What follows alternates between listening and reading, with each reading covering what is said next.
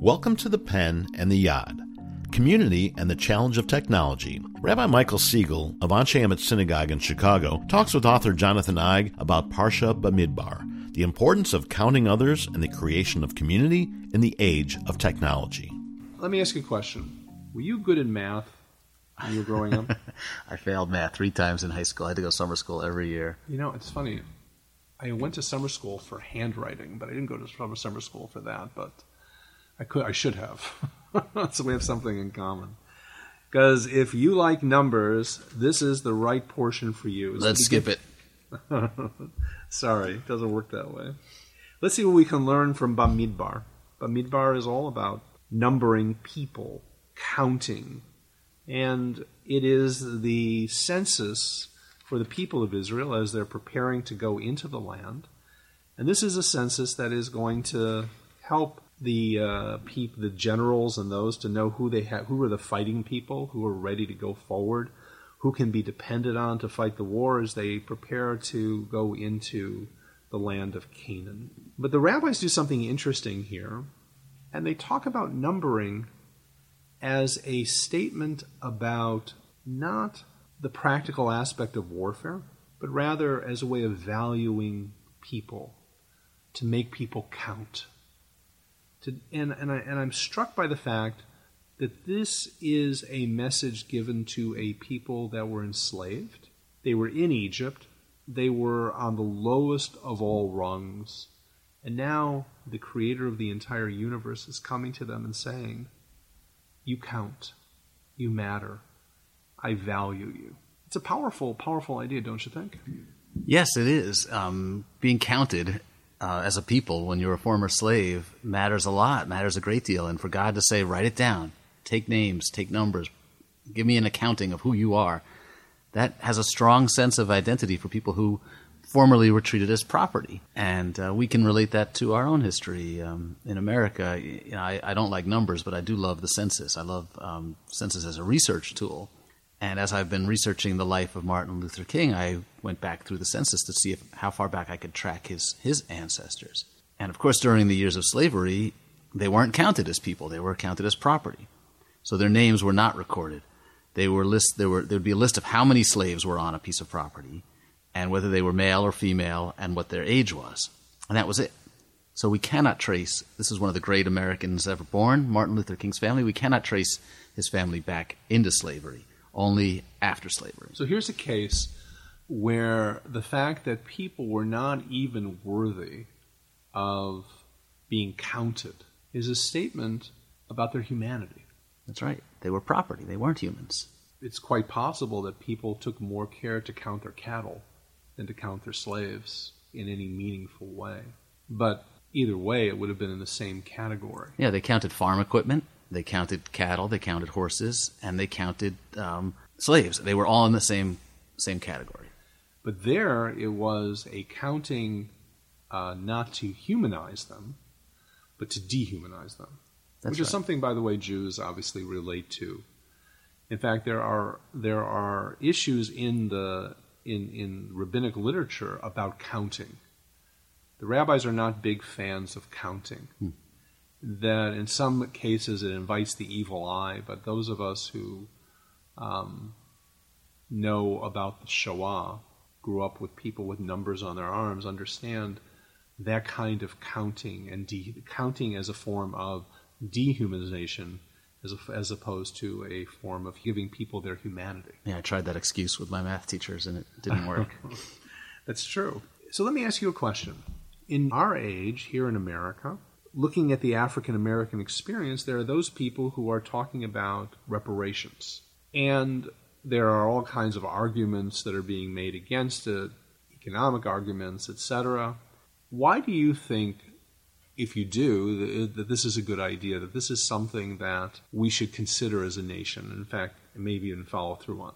Well, I think you can use the census as an example to support, and I do support the idea of reparations. Not that it's ever going to repay what people suffered. You can't ever fully compensate. You can't make complete reparations for that. But as a symbol, as a gesture to say, yes, we took these people as slaves. They didn't come here voluntarily. It's different from immigrants who came here knowing that they might have to work in sweatshops. These people were dragged in chains away from their families, sold, split up from their children, mortgaged, deeded, killed if they were required to, raped, and then after slavery ended, still forced to work in unfair conditions as sharecroppers, imprisoned. Mass incarceration continues today, a direct line. You can just draw the direct line from slavery. I think when you don't count people as people, it takes a long time for society, for history, to begin thinking them as full people. And I think that a lot of folks still struggle with that today. So in a way, sorry isn't enough. In other words, you have to take a direct action that's going to impact you to really express just how sorry you are, to test how sorry you are. There's a parallel to this in the post-Second World War universe. The Germans gave reparations to Jews around the world. They gave them a sum of money, and many people depended on that. It was a huge controversy, though. Well, Americans also gave money to the Japanese who were interned in camps. Right. So there's a precedent in our own government. One of the greatest critics of this was Menachem Begin, who later went to become prime minister. He said, that's blood money. We're not accepting this. Because if we accept the money, he argued, then we are also saying that this is a form of apology, and there's no apology that you could possibly, there's no way to rectify. Do you agree with that? Are there some sins at Yom Kippur we cannot atone for? Well, first of all, that's a good question. The sins that we are atoning for in Yom Kippur are sins between us and God. The sins between us and other human beings, we have to atone for. We have to go to them and win their forgiveness. My question remains, are there some sins that we cannot atone for? Yes. Between man and God? I think that God is more forgiving, and I think God is more open. But the fact is that murder is still murder, rape is still rape, and I don't know that they are forgivable. We can find an accommodation to continue on, but the fact that someone is sorry for murdering someone doesn't mean that, in the Torah's perspective, that capital punishment is not still warranted. So the reality is that no, not every sin is forgivable, but the nation itself has to go through this process. The person has to go to the other person and apologize. They have to go and ask for forgiveness. 3 times you're supposed to go back to that person, and if the person turns you down for the 3rd time, you don't have to go back anymore. But the process of asking for forgiveness is exceptionally important. It is an acknowledgement of what you have done, an acknowledgement of what should have been done. And so in a very real way, the reparations was as important or more important to the Germans than to the people receiving the funds. Reparations for the Japanese, and so that's the question today. Those kinds of reparations can make all the difference as far as the process of moving forward. Yeah, and I think whether you accept the funds is irrelevant. I think the important thing is that the acknowledgement be made that we have caused pain, we have caused suffering, we have benefited from the pain that we caused. Many people grew rich, wealthy, massive corporations were built on the backs of slaves. That should be, that should be acknowledged. That's an interesting question about corporations who have sinned and what is... And corporation is a person now. The Supreme Court says that the corporation can make donations to campaigns as an individual. So, and corporations can be sued. So can they make reparations? Should they make reparations?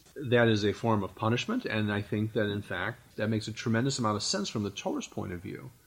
But I come back to the fact that Germany is probably the most enlightened country when it comes to the Holocaust. And I think a lot of that had to do with the fact that they made tshuva to the best of their ability during that time period. And I think the United States can learn a lesson from that as well, to begin this process of trying to understand, as opposed to saying, look how far people of color have come in this country. Look at the field of candidates running for office today. Look at Congress today. Look at the black and brown people who are being represented. Let's celebrate that. Let's celebrate, athletes and pop stars and all the rest. No. can't get not so fat. All that's fine, but if you really want enough. people to count, then we have to also acknowledge when they weren't counted. That's right. And imagine if you went back through the census and looked up your grandparents and great-grandparents and found that they were listed alongside the cattle. Or you looked at your family tree and it suddenly stops. Exactly, and that's the for case. Jews, that's for blacks and Jews.